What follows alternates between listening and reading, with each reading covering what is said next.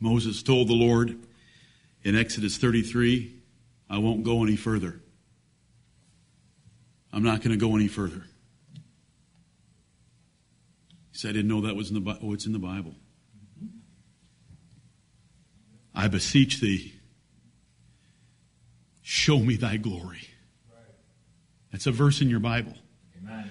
I beseech thee, show me thy glory. Now, wait a minute. I think those 10 plagues in Egypt were pretty glorious. Weren't they? I think the way the Lord gave the 10 commandments on Mount Sinai, where the mountain was altogether on a fire, was pretty glorious. It wasn't enough for Moses. I won't go any further with these people unless you show me your glory. Right. Did he get the glory? Amen. Yes. I'll hide you in the rock. I'll put my hand over you. I'm just going to show you my backsides because no one can see my face and live. But I will show you my glory.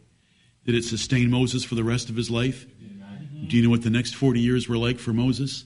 Hell on earth. With the people of God. Right. But the Lord was with him. And what a funeral he had. The Bible says the Lord buried him. Amen. I beseech thee, show me thy glory.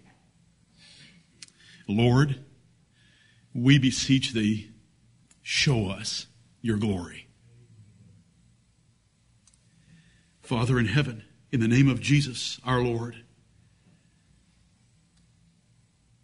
who is the brightness of your glory and the express image of your person, we thank thee that thou hast shined in our hearts, and we pray that you will shine yet more, that we will behold your glory.